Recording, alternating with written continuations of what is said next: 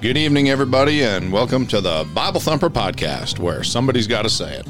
My name is Patrick Hayes, your regular host, and with me this evening, all the way from across my home, is my beautiful wife, JoAnna. So this evening, we were going to have a friend of mine from Texas join us, my buddy Elijah. He ended up coming down with a little bit of the flu, so we're going to have him come on next week. So I called my wife and asked her if she wanted to join me on the podcast tonight. And we were chit-chatting about what we wanted to talk about, and she suggested the topic of church attendance for the Christian. So JoAnna had some questions. We're going to go over some Bible verses and just kind of get into the topic. So tell me, sweetie, where do you want to start? What were your thoughts? Sure. Well, I've noticed that you've got a lot of people that they seem to go to church on a regular basis, and then you have other Christians that go once in a while, and some never seem to go at all.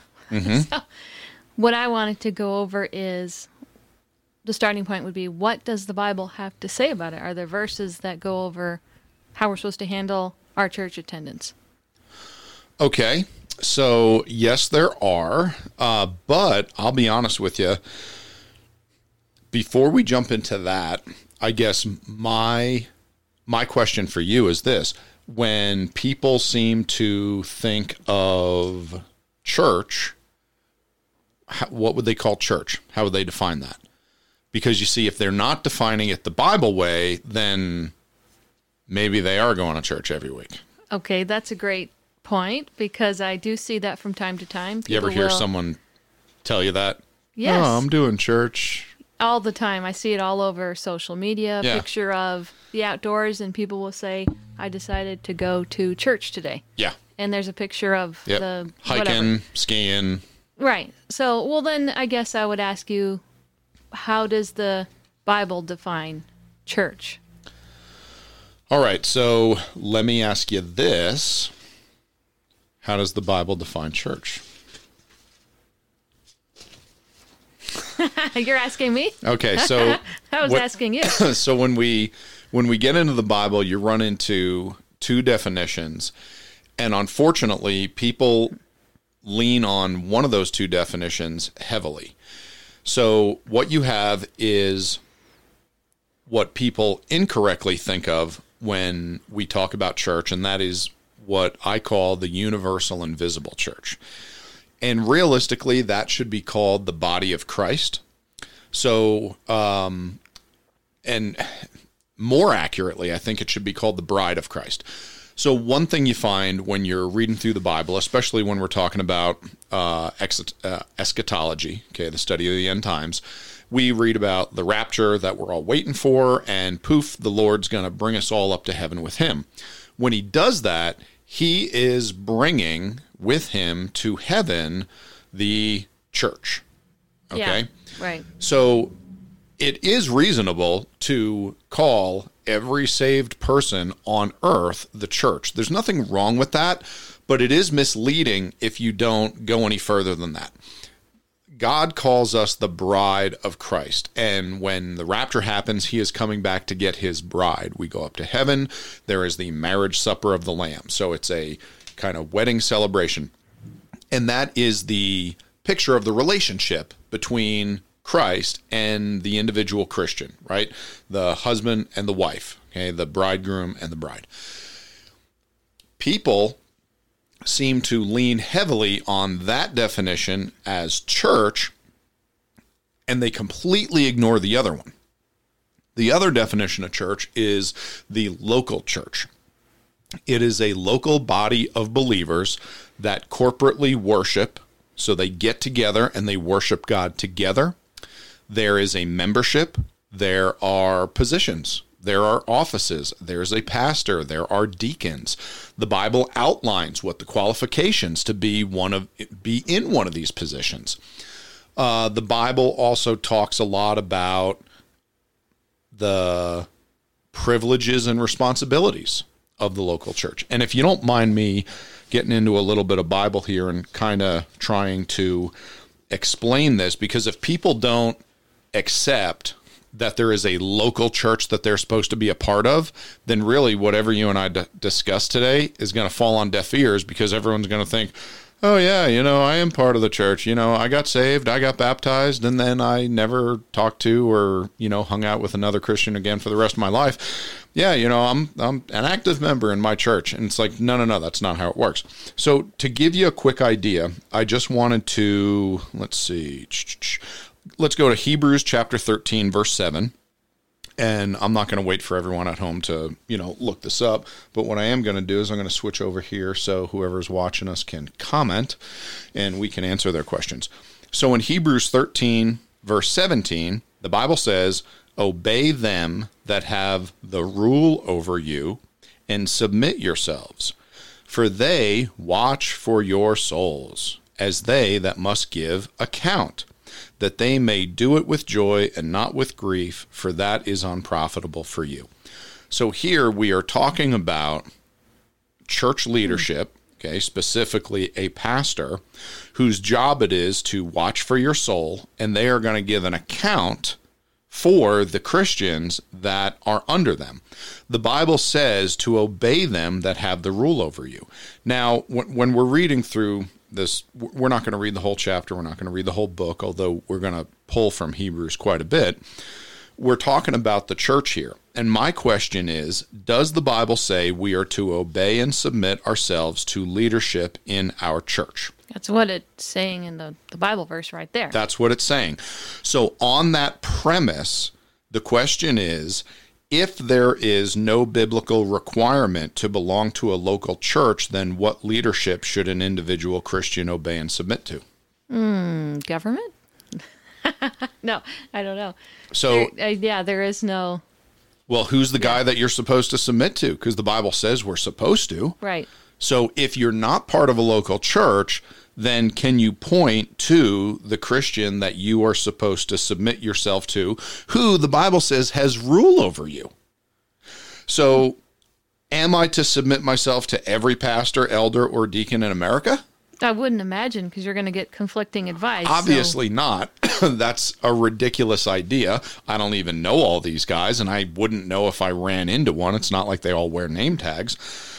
So in another way, I also would ask any Christian who wants to know about this idea of church, who will I, as a pastor, give an account for? Because that verse talks about not only that it's the job of the Christian to submit themselves to those that have rule over you, but also the pastor is going to give an account for the Christian. Am I responsible for every Christian in Mesa County as a pastor? I would hope not. Yeah, or every Christian in Clifton, Colorado, right, or every Christian that lives on G Road, or every Christian in the world. So the answer is obviously no. I'm going to give an account for the teaching, knowledge, and life of those under my care. And those are the people who have joined my church. It's my job to look out for them and do my best to teach them, guide them, help them become more like the Lord. Okay, now I'll give you another one. The Bible in, I'm going to skip ahead a little bit. Okay, go to 1 Corinthians chapter 5. In 1 Corinthians chapter 5, verses 1 through 12, Paul is reading the Church of Corinth, the Riot Act. Okay, so they are messing up really bad. In this text, Paul confronts the church in Corinth for approving of a man walking in blatant, unrepentant sexual sin. The Corinthians are celebrating this as God's grace because, all this sin, there's that much more grace. So isn't this a great thing? Mm-hmm. And Paul warns them that this type of wickedness shouldn't be mentioned amongst you. You shouldn't be celebrating it. You should be mourning it. He calls them arrogant and tells them to remove this man for the destruction of his flesh and the hopeful salvation of his soul. And in verses 11 and 12, no punches are pulled, as Paul says, but now I have written unto you not to keep company if any man that is called a brother be a fornicator or covetous or an idolater or a railer or a drunkard or an extortioner. With such a one, no, not to eat. For what have I to judge them also that are without? Do ye judge them that are within? So now it's my sad experience that most pastors don't even know what this verse means, or they definitely don't do it in their church. But the point of this is it is a form of discipline within the church that the church is supposed to administer to Christians who are just off the rails that are in their church. And the goal is to get them back right with God and back in the church and amongst fellowship with the believers. So here's the thing. If there's not a local church, if you don't have to be a member of that church, then who are you to submit yourself to? Who are the pastors supposed to be responsible for? And how on earth can you be kicked out of something that you're not a member of? So the Bible, unfortunately, like so many topics in the Bible, I think a lot of Christians want like a chapter that's just titled How Church Works. Right. But the Bible doesn't do that. The No. Bible explains the offices of the church in 1 Timothy. The Bible talks about church discipline here. It brings up parts about the church everywhere, just like it brings up parts about salvation everywhere and baptism everywhere. So you pull it all together, and you can read from it. So the idea is there is a local church that you need to be a member of. There is a pastor you need to submit yourself to. There is church discipline. There's also church benefits. The Bible talks about how the church is responsible to take care of certain people. We are to take care of the widows and orphans. Well, which ones? Am I to take care of the widows and orphans in China? Because I don't know where they are, let alone who they are. Okay, obviously not. I'm not supposed to take care of every Christian on earth. I'm supposed to take care of the Christians that are in my local church. That's where I can start. So people often ignore all of the scripture that talks about a local church with leadership, with responsibilities, with structure, with rules, because they don't want to go to church. Yeah. So they just lean heavily on the whole body of Christ, universal church, every Christian. I'm part of the church. Every Christian is. Okay, well, yes, technically that's true. But can we also talk about this other very real thing that, what did Paul do? What is the whole book of Acts about? It's Paul going around and starting churches and leaving people in charge of those churches to be the pastor and then writing letters to that pastor saying, how's it going? You got to do this. Don't forget to do that. Do you have any questions? Yeah, that's a great point. Yeah. What is that whole book about? And that falls in line with all of the Bible reading I've ever done, where it's God is, if you're honest and you read from cover to cover, what you're going to find is he is very organized and he's very specific. It's not just whatever goes. Yes. Lackadaisical, pervasive attitude. Yep. And I've noticed, maybe you've noticed this also, that our culture is like that with everything. All of the lines are getting blurred on purpose throughout every part of life. Genders, you name it. And that seems to be creeping into the Christian's attitude. Yep. God, he doesn't have these black and white lines. Yeah. Kind of whatever. Everything's gray. Everything's fine. It's the phony baloney, Yeah. plastic banana, good time, rock and roll Jesus that is just fine with whatever. Right. And it's like, But that's not what the Bible is if you read it all. he's never like, oh, whatever you want. No. He's Whenever very someone specific. comes to him in prayer, God's never like, what do you feel like? So, Yeah. When you read through the Bible and people disobey God and don't do it just as he wants, there's literally times when fire comes down from heaven and consumes them. I was just reading across that Aaron's sons. Aaron's sons in fire. Exodus. Yeah, they offered strange fire before the Lord. And it was harsh. He said, you're not to cry over them. Yep, don't cry. They're You're dead. not going to mourn. Yep, you're He going to had- just take the bodies out. You're not even going to have a Right. service and bury them. You're just It was going to rough. dump them over there. Really yeah. rough. So, and I mean, what you're describing, the actual outline of this is how church is to function. There's a hierarchy. There's a structure. There's a place to go. That fits totally in line with the entire Bible. Okay, so here is what we're coming down to. So according to a recent Pew study, the top 3 reasons for people not wanting to go to church that was on my list. Why don't they go? Why don't they go? Okay, so this is what a study found. This is Okay. not my study. This is one that I read. Number 1, I practice my faith in other ways. Okay, nonsense. Number 2, there is a general dislike for congregation and religious services. Number 3, I haven't found a church or a house of worship that I like yet. Have you ever heard this one? I've heard this from a lot of, Yeah, give it to me. like, my outdoorsy, friends. They don't like organized religion. They'll use that phrase. I don't Sure. like organized religion. Okay, so let me ask you a follow-up question, because this is where we really cut to the quick about it. I think it's a catchphrase they just use. Well, it is. So, go ahead. Yeah. Sorry. They're definitely not going to quote the Buzzword. Bible in order to give Right. you reasons for not going to church.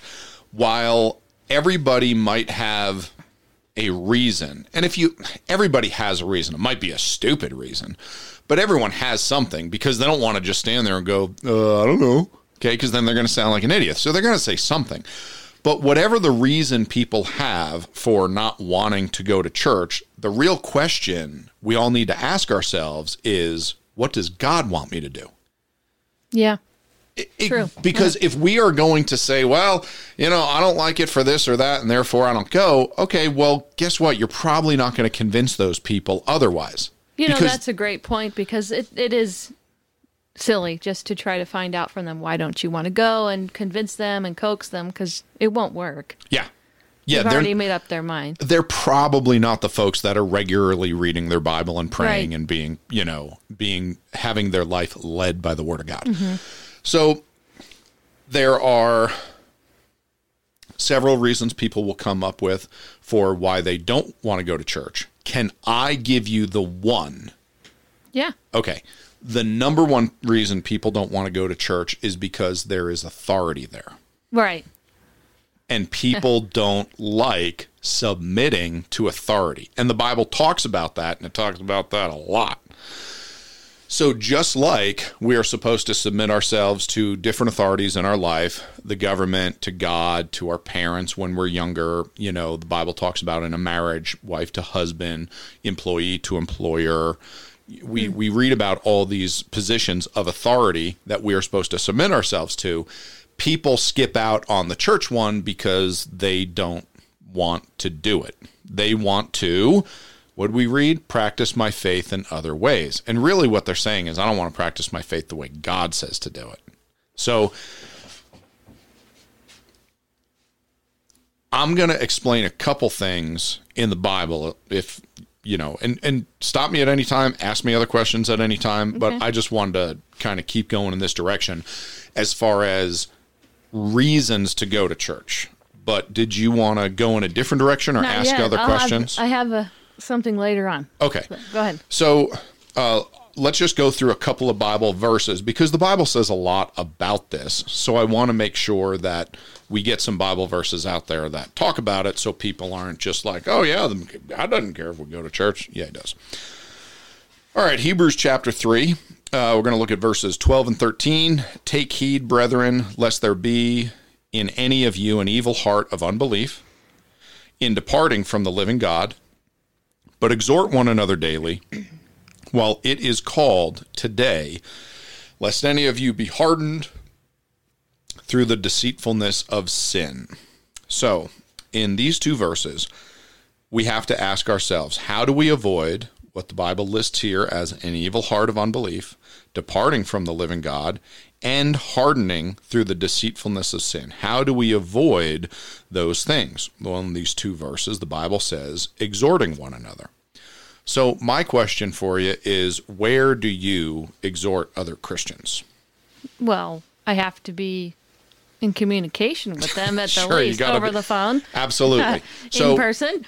So, yes, we can have relationships with other Christians. We can do this at other times. Hopefully we do this at other times outside of church.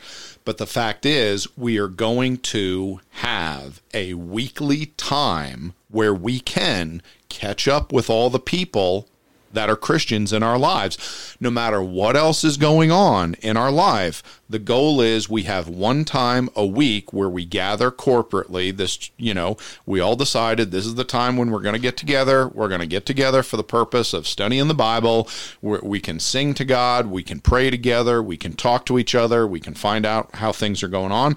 And as this portion of the scripture explains to us, we can exhort one another, which helps us avoid all of these bad things, and we can do that at church.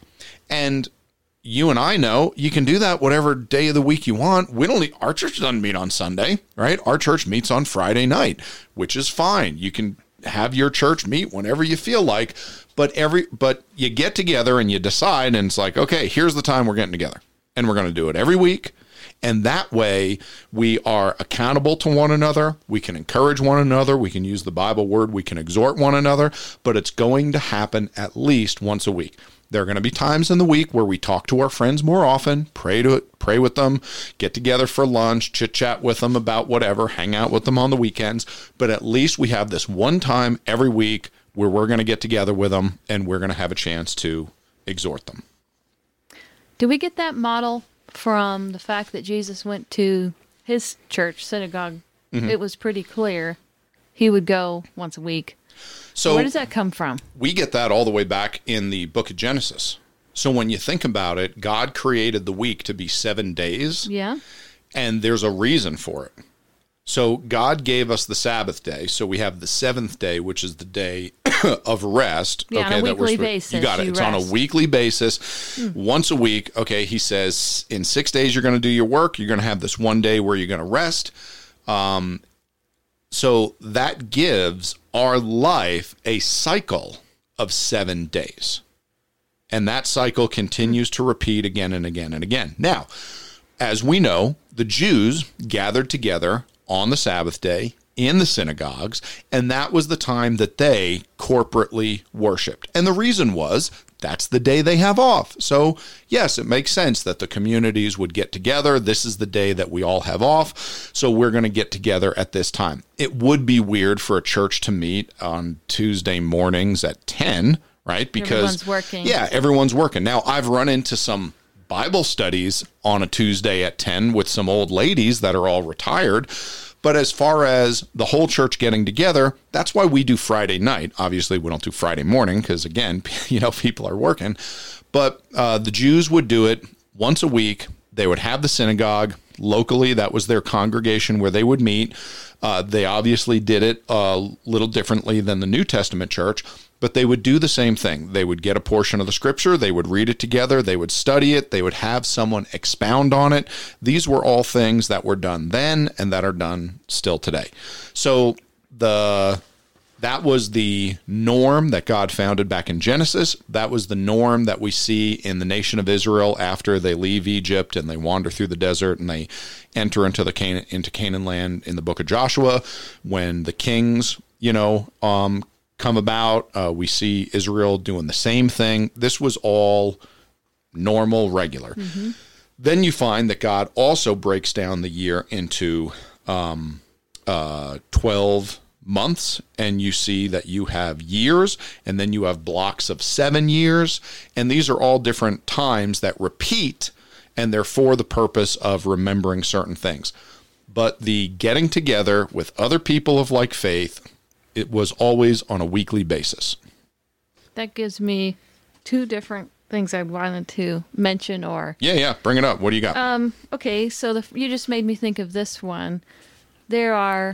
Most churches meet on Sunday, and a lot of people believe that is now the Sabbath, which it's not. Yeah, but that's pretty common for a lot of folks to say, is that they say that's my Sabbath, and it's like, well, the word Sabbath literally means seventh. Well, and it's in the Ten Commandments that is Saturday is the Sabbath. Yeah. And it's not, you can't just pick a day and call it Sabbath because it goes against the It's the definition. seventh day. You can't call a tithe 8%.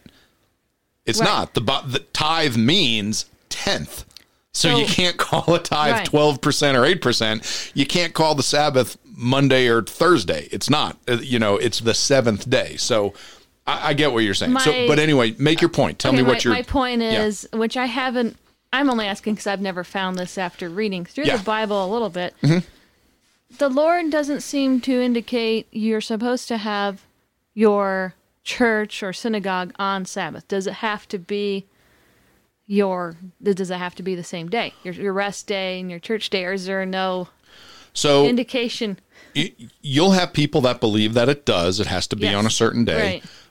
I don't in any way whatsoever. Now, with that being said, we as a family keep the Sabbath day, which starts on Friday at sundown and goes to Saturday on sundown. And during that time, we don't work. We hang out as a family. We read the Bible and pray most of the time. Eat donuts. Yeah. Pancakes. And we start our Sabbath day with a Bible study and corporate worship at our church, which if you lived in Israel, they would call Erev Shabbat, okay, the evening of or the evening prior to. Okay, so the Erev Shabbat is the Sabbath day is broken down into kind of like two portions because with sleep in the middle. So sundown on Friday, it was traditional for every Jewish family to have a family meal together. Okay, they'd light their candles, they would sing a song, they would have a meal, and that was the beginning of the Sabbath day, and some of them would, read scriptures together. Everyone goes to sleep, and then the next day, they would go to temple or go to their, synagogue, and they would corporately worship. So that's where the tradition certainly comes from. And we see that tradition continued through the New Testament, mostly by all the Jews that were getting saved. But you also had all these Gentiles that were getting saved, all of these Greeks. And to them, obviously, the Sabbath didn't mean a whole lot because, they did not grow up around it. And what you end up finding out is that very soon after the first century church, Christianity is just absolutely covered in persecution. So at that time, the true church is underground, in hiding. They're being sought out by the pagans. They're being killed by the Jews. They're being killed by the Romans. They're being killed by everybody. So you got to remember that these people were getting together and worshiping God whenever they could. Mm-hmm. I don't think the day of the week mattered at all. And Paul even mentions that as far as, look, days of the week are just that. They're days of the week, okay? We are supposed to worship God every day. We're supposed to pray to God every day. I keep the Sabbath for the purpose of rest. But when you read about the Sabbath day in the Ten Commandments, it says nothing about worshiping God. It says rest. It says don't work. If you want to get into the details out in the weeds, it says don't kindle a fire. Okay, and we're supposed to remember the Sabbath day. So the idea is that we're supposed to remember that God made it, that it's a special day. He is taking it off. Keep in mind. So everyone else that takes off a different day, that's fine. Okay, but God's taken off a certain day every week, every single time. So if you want to hang out with God, this is the day when he's not busy because he's taking this one off. But the Bible gives very, very little in the way of how to properly keep the Sabbath. It only gives a couple of commands. And the two big ones are rest and don't work. So I don't see that says you got to worship God on a certain day. Okay. Other people are going to fight and die on that hill. No, and I say go for it. Right. I've talked to everyone under the whole gamut. Yeah. Different days, different.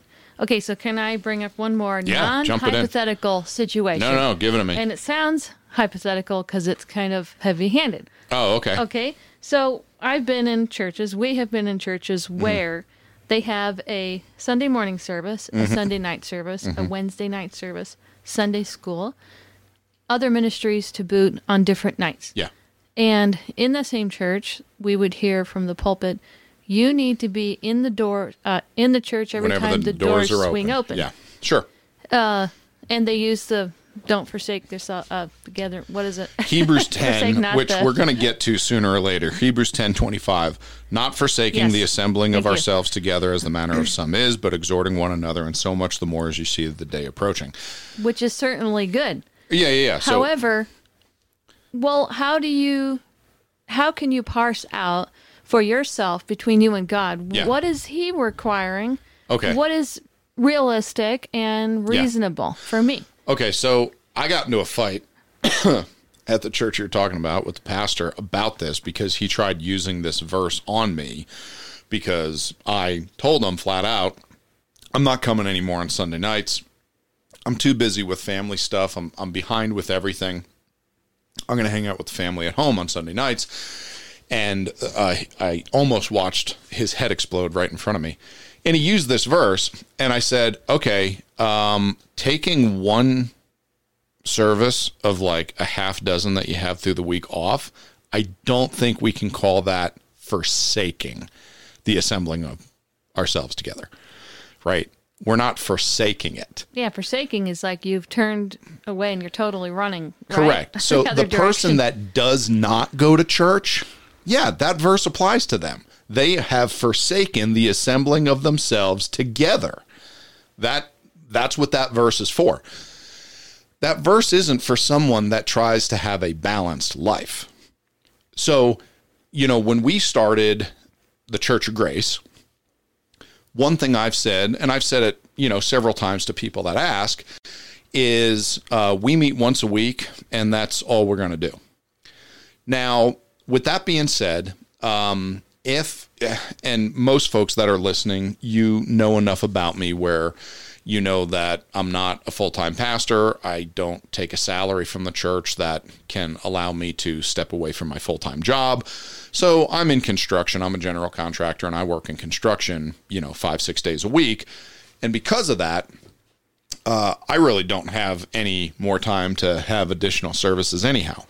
I have often thought that if I was, let's say independently wealthy, okay, we win the lottery and I don't have to worry about money anymore, I would probably want to do another meeting some night of the week just for the purpose of kind of more like a class or like an institute where it's like, hey, anyone that wants to seriously get into the Bible and study these things a little deeper and really learn more for the purpose of you have a desire to start your own ministry, be a missionary, be a pastor, start a home Bible study, do something like that, I would want to, help train those folks.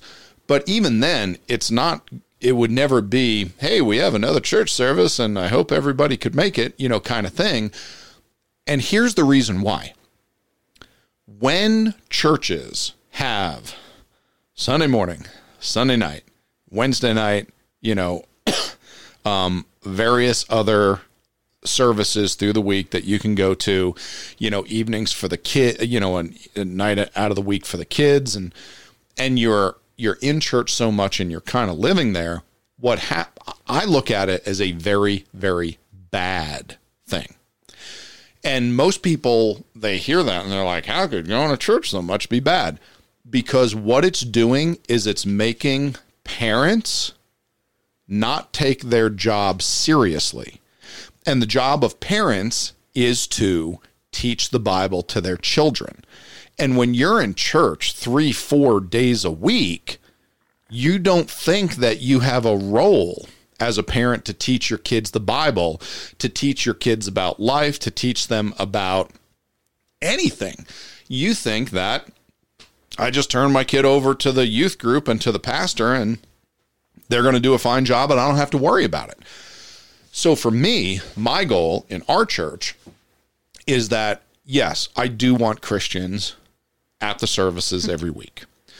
With that, I tell people constantly, because a lot of our people will email me or they'll call me when I send out a weekly email like, hey, we're going to be in this book, read up on whatever for this week's study. I'll have people email me or call me, hey, sorry, I'm going to miss this week. I got whatever family coming in, or I got this thing out of town or whatever. And I tell everyone the same thing all the time. hey man, family first. Have fun with your family. That's great. You're going to be missed. We'll catch up with you next week. Never put a guilt trip on anybody. No. Always tell everyone, hey, that's great that you're doing whatever. Okay.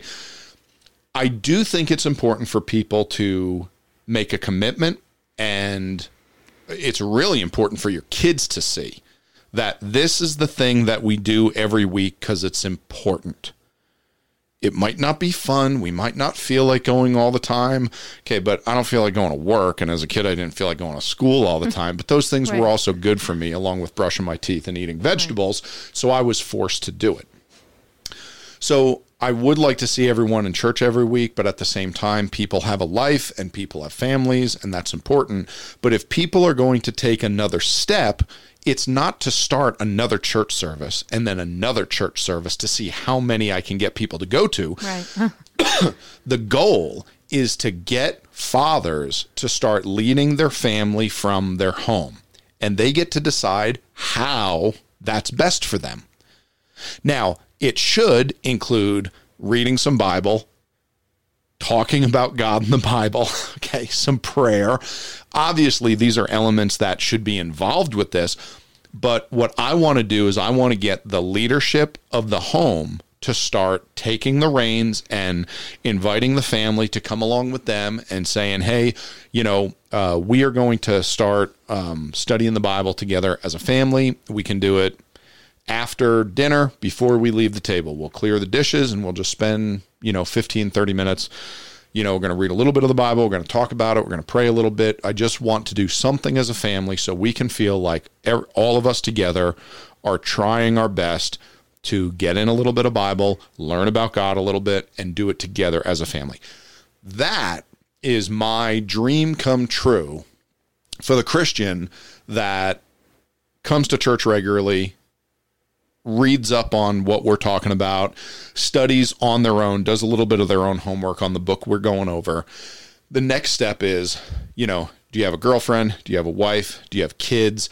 Do you have a mom and dad? Do you have brothers and sisters? Can you get together with one other person in your family and make a decision? We are going to start getting into the Bible, and, we're going to start doing that on our own. If everyone in America was doing that, we wouldn't need 3 or 4 or 5 church services a week. It's ridiculous. Everybody is doing their job, and God is speaking to all of them. God is, involved with them. The Holy Spirit is leading them. They don't need to hear from me 5 days a week. They really don't. Did that answer the question at all? Yeah. Okay. It's great points. Makes a lot of sense. If nothing else, it was long, and I love hearing my own voice. Well, and I was thinking of making a joke. I'm like, if you're at church all the time, there is no time to train your kids. No, there's not. There's really not. You're too busy and tired. You're way too busy. Yeah. Yep. Anyway. So there is a church model that is over-churched, too much church, super church. And I feel like it is hurting a lot of people. And let's face it, a lot of people are busy. A lot of people have work. Kids are in school. Maybe they play a sport. Maybe they're in, if you have a couple of kids that have any extracurricular activity, whether it be 4-H or the bowling team or choir at church, anything, you are really busy. Yeah. You and your wife both work. You have a couple kids in different grades. They, one's in a play, the other one's doing whatever. You're already really busy. That's very hard to try to fit in 3 or 4 church services in a week. And honestly, I just think it's stupid. I think it's anti-biblical, and I think it's just flat stupid. Now, keep in mind, I'm the only independent Baptist that I know that will say that on record on the internet regularly. But it is. It's totally anti-Bible. The Bible is about families. The family started back in Genesis, chapters 1, 2, and 3. Okay, the church didn't come around until Pentecost after Christ died. So the whole book is about families. Families is how Christianity moves forward, not through the church. I did notice that attitude and that effect when you have a church that's really heavy-handed on attendance and your time. Someone put it a really good way. That model flips everything on its side or backwards, where church is supposed to help the church member. Yes. Not the church member isn't for the organization service of the church. Yep. So when you have so many services, it kind of becomes the opposite. Yeah, and one of the things that isn't brought up that much is that, guess what? We need people to serve in positions for every one of these church services. That's what I was trying to say. Yeah. They become there to feed the organism. Yes. It's not there to feed them. Yeah, it's more of a bureaucracy than a servant of the people. So you need more ladies working in the nursery, and you need more fellas singing in the choir, and you need more dudes, passing out visitor cards, and you need more, so you need more and more and more. It's the Matrix. You get plugged in and suck the life out of you. Yeah, yeah. That's a terrible thing to say, but yep, I get it. Well, so I don't know how long we're doing fine. We got another 20 minutes. Okay. I figure we'll go for the hour. Okay, I have, like I said earlier, I know people that are in every state. Mm-hmm. They're going to church regularly. They come hit or miss, or it's not a priority at all to them. Christians, or so-called, they call themselves. Sure. So, could you give a good case for what would be the blessings of going and what would be the detriment? What are you doing to yourself by not making it a priority? Sure. And what are the things you could reap in your life by going, just committing? I'm going to go as often as I can. All right. Weekly, unless I'm sick or whatever. So let me start off by giving you the good and evil idea or philosophy. Mm-hmm. So just as much as God is real and we are saved by the blood of Christ, who is God and is real, and we now have the Holy Spirit, who is God, living inside us and directing us, you also have an adversary that the Bible talks about, who is the devil. And the Bible says that he is as a roaring lion, seeking about whom he may devour. So the goal of the devil, he's the father of liars. He was a murderer from the beginning. He wants anybody in the world not to get saved. Once you are a Christian and you are saved, he wants you dead. If he can't kill you, then he wants you ineffective. He doesn't want you doing anything for God. He certainly doesn't want you preaching the gospel and seeing people saved and get baptized and being given a Bible and taught the Bible, because that was the Great Commission. That's what Jesus told us to do. Go and preach, give everyone the gospel, get them baptized, study them up in the Bible. Okay, so those are the steps 1, 2, and 3 that we read at the end of Matthew chapter 28, right before Jesus ascends into heaven. So the devil doesn't want us doing those things. Because of that, any Christian that has found any excuse, I don't care what it is, and I hate giving a caveat, okay? I really hate giving caveats. There are going to be people that don't go to church much, don't go to church almost ever, and I understand that. We have elderly people that we know that, are part of our church that... well enough to go. No, they're not. They have terrible eyesight, they can't see at night, they're on medication, you have all these different problems. And, when they can't drive at night, you offer them a ride, but if they're not going to take it, well, what else are you going to do, okay? So I do understand that there are plenty of people that have real difficulties with being able to make it to church. With those folks aside, which is a very small amount, most Christians that are not going to church, it is simply because the devil is winning. Now, I don't care what the reason is, but the reasons are usually a joke. Well, you're certainly not going to have to miss every single week. No. There isn't something that's going to get in the way Correct. Legitimately. Yeah. People die, people get sick, people, there's a wedding out of town, you have a vacation. Okay, so life happens. But the fact is, the devil is just keeping these Christians from getting together and corporately worshiping God and getting around other Christians. Now, the question is, okay, so the devil's accomplished that. Really, what are they missing out on? What's going on in their life? Glad you asked. Let's go to the Bible and let's see how it affects them. Okay. So we went over Hebrews chapter 3, verses 12 and 13. Just, at the beginning. Now we're going to go to Hebrews chapter 10. And most people, when they're talking about going to church, go right to verse 25, because verse 25 says, don't forsake the assembling of yourselves together. which is a great verse, and we're going to end with that. But we're missing, several other good verses. So I'm going to start in verse 19. I want to point out a couple of ideas here as we go along, and we'll end in verse 25. Hebrews chapter 10, starting in verse 19. Having therefore, brethren, boldness to enter into the holiest by the blood of Jesus, by a new and living way, which he hath consecrated for us through the veil, that is to say, his flesh. So we're talking about how there's a new way, we have new access, the blood of Jesus has saved us, the veil has been ripped in two, we have direct access from God. Okay, all this is great and very exciting news for those of us who get saved. And having an high priest over the house of God. House of God. What is the house of God? Yeah, because remember, okay, it's no longer the temple. The veil was ripped in two. Mm-hmm. And having an high priest over the house of God. Now, who is in charge of the church? Well, the Lord. Or how about this? Who's the head of the church, to use a Bible term? Jesus. Jesus is the head of the church. Having an high priest over the house of God, Jesus is over the house of God, okay, and this is the church. Let us draw near with a true heart in full assurance of faith, having our hearts sprinkled from an evil conscience and our bodies washed with pure water.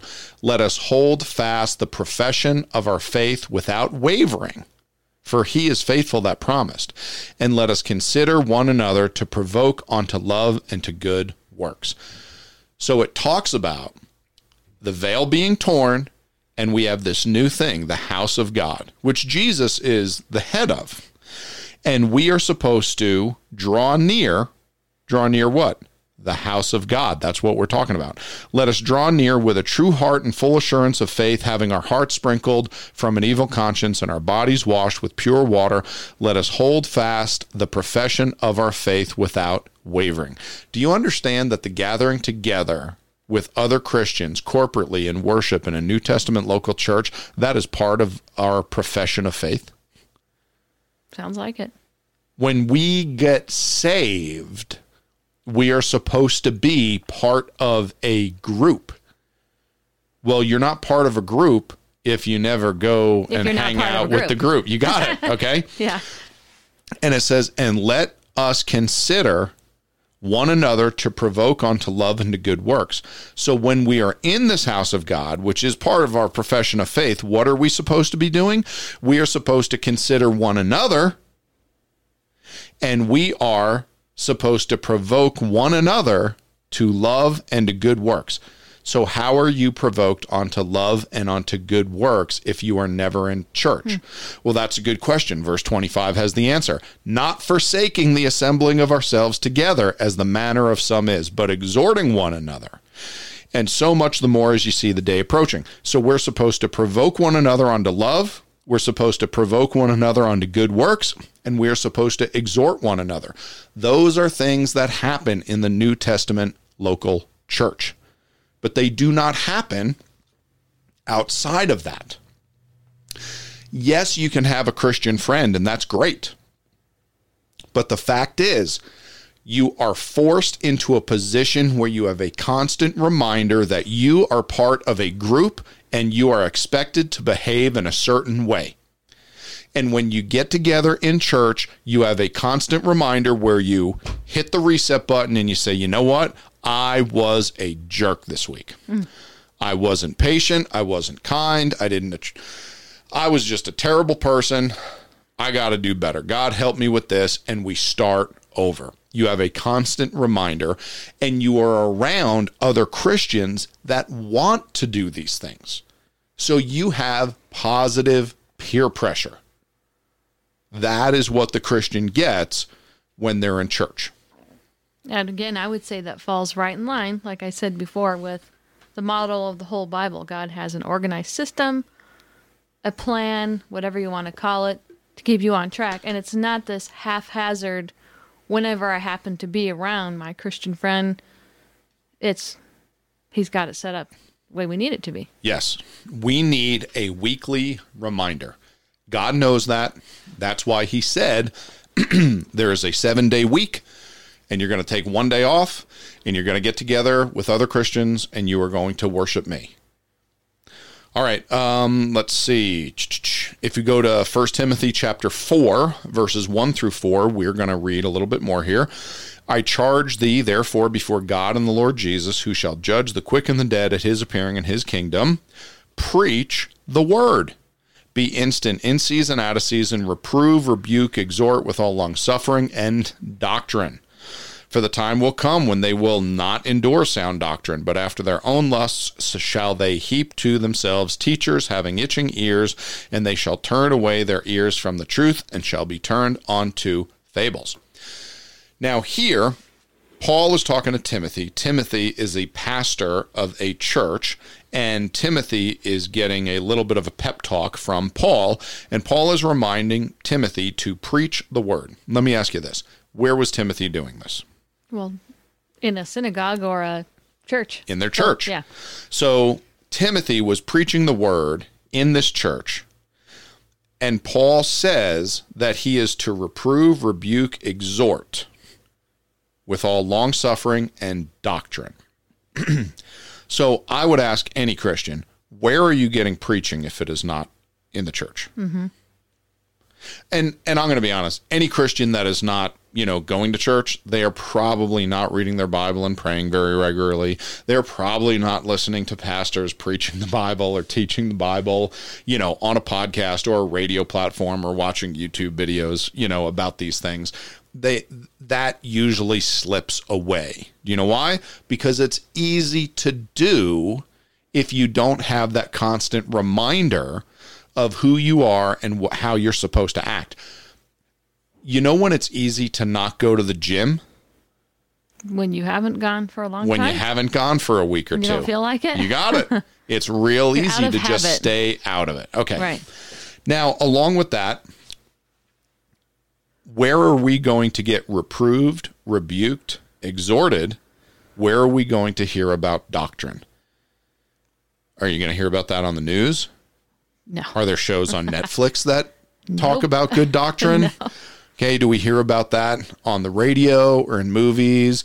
Do we hear about that in public school, government education? Where do we hear that? Yep, not even on good conservative talk radio. Nope, you're not going to hear any of those things. Okay, and then Paul warns. He says there's a time coming when people are not going to endure sound doctrine, but after their own lusts, they're going to heap teachers with itching ears. And they're going to turn away their ears from the truth and be turned on to fables. Yeah, they'll find people who say what they already think. You got it. And then they'll just listen to it on a repeat, like a, what do you call those? An echo chamber. Echo chamber, right. Where everyone just says what they want to hear.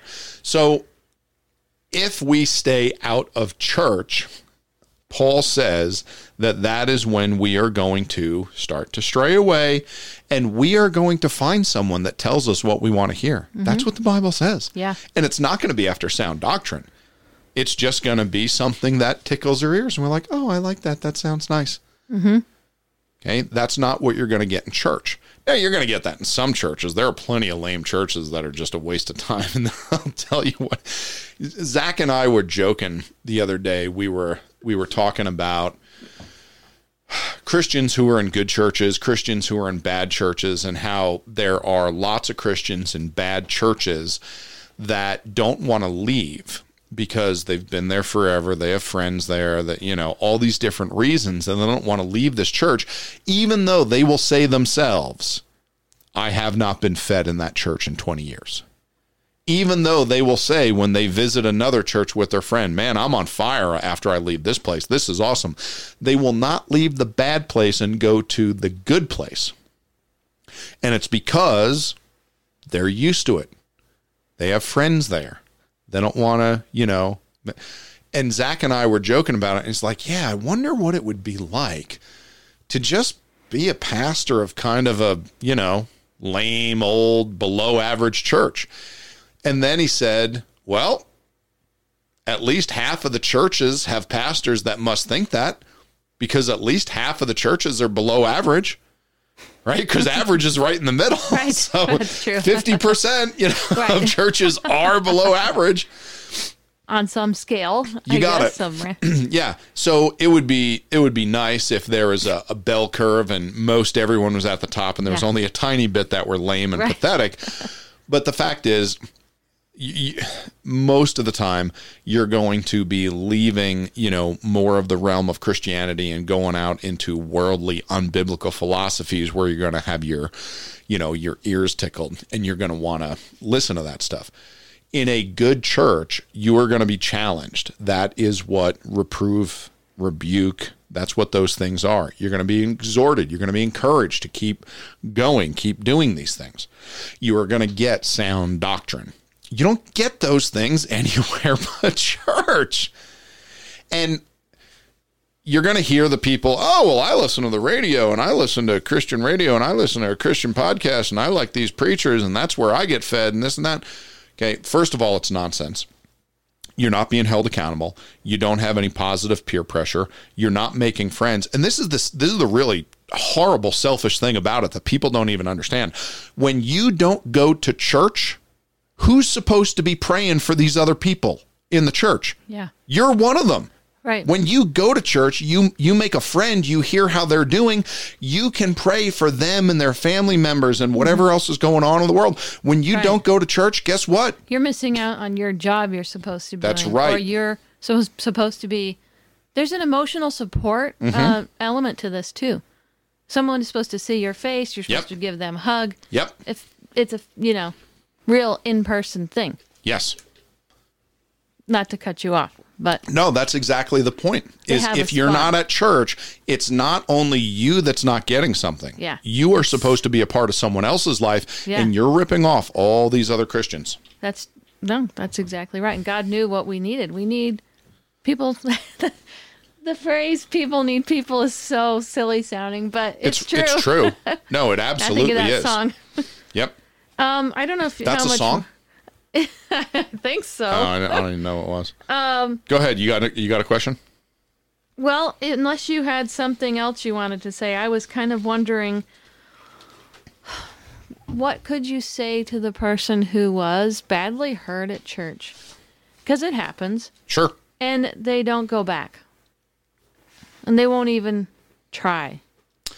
So if you have, okay, so I'm going to give a 1-minute preface to this answer. So number one, people are only going to listen to you when they, number one, trust you, number two, believe that you love them, and number three, believe that you want the best for them.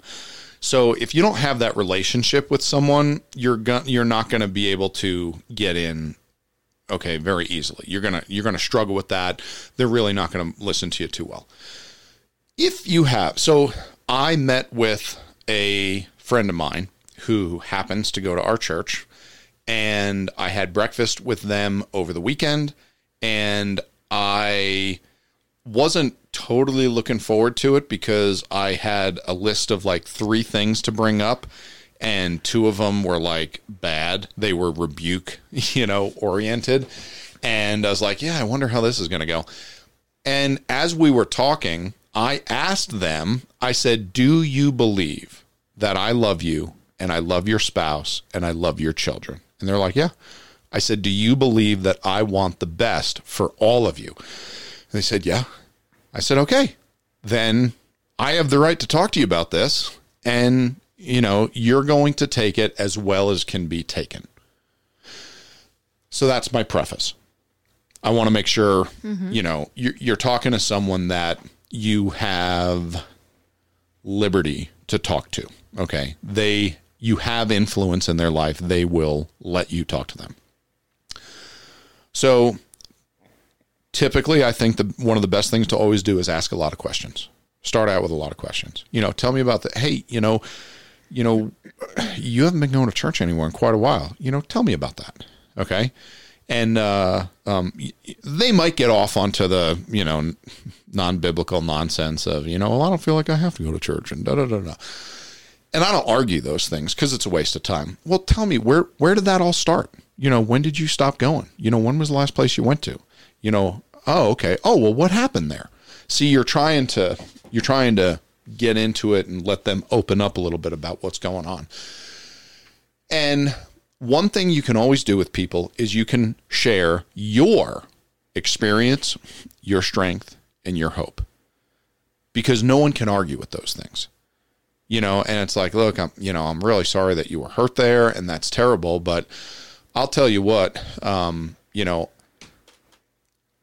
would love to see you at church because you're an encouragement to me, and it would be nice to see you on, a regular basis. I know you used to really enjoy the Bible and studying the Bible, and I know that person X was a jerk and hurt you, and I'm sorry about that, but let me tell you, my pastor loves me, and the people I go to church with, they're sweet as pie. I just want you to, consider it, and I'd really like you to come and be my guest sometime at church, and I don't know, maybe you'll find out that there are Christians out there that really do love you and will support you and will be a help in your life and won't be such a jerk like that last guy. So you can always go about it, in that manner. And then the biggest thing to do is you got to pray for these people. So much more important than debate is prayer. Because the fact is, here's the thing, okay? I don't care how arrogant this sounds. I know the Bible. I know what the Bible says. And when I don't know exactly what the Bible says, I know how to find it. So whenever I'm trying to talk to someone and they believe X and I believe Y, I know I'm right because I know what the Bible says. But trying to convince them of Y when they believe X, it doesn't matter how right I am. It doesn't matter how many Bible verses there are to support my side. They're not necessarily going to listen to anything that I say. But there's one with all power and authority, and he wants them to be on his side and the Bible side. So I need to go to God, and I need to pray for these people, and I need to pray for them a lot. And I certainly need to pray for them a lot before I get into it with them. And I mean, I've seen this happen both ways, where I brought stuff up and I didn't, pray about it a whole bunch leading up to it. And it was just a train wreck. Yeah, it wasn't really good. And I've had other times where I really turned it over to God, and, I would bring something up and this person would be like, oh, man, I was just talking to my wife about that. And it's like, wow, look at that. Where the husband brought it up to the wife and the wife told the husband what I just told him 2 days later, It's like, okay, you're being ganged up on here because the Holy Spirit is working on you and the Holy Spirit's involved with this plan. And it just took a loving pastor to, bring something up and encourage someone to take a step in the right direction. And all of a sudden, boom, they're ready to go. So, those are the things that I would say. But the fact is, proving to someone that they are not living the way the Bible says they should be living doesn't help them change their direction. No, I was just wondering, if there's anything you could do to help somebody along. No, I mean, those are the only things I do. Okay, I try to make sure that I'm a real friend to them, and that unfortunately, that doesn't happen quickly. Okay, so that takes some time. And then they're going to trust me, and they're going to know that I love them, and I'm going to pray for them, and then I'm going to bring it up, and maybe it goes well, and maybe it doesn't. But I'm also going to try to make sure that it's on God's timing and not mine. One thing that I've learned as a pastor is you can see, the dumb things people are doing in their life that is hurting themselves and their family. But that doesn't mean they're going to listen to you if you bring it up. Sometimes you can see a direction someone's going and it's like, oh man, that is going to be a train wreck. But again, if God's not in it and the timing's not there and the people don't, they aren't going to listen, you can always try. But the fact is, you can wave people down and tell them that the bridge is out and they're just going to go speeding on by and drive right in the river. Yeah. So,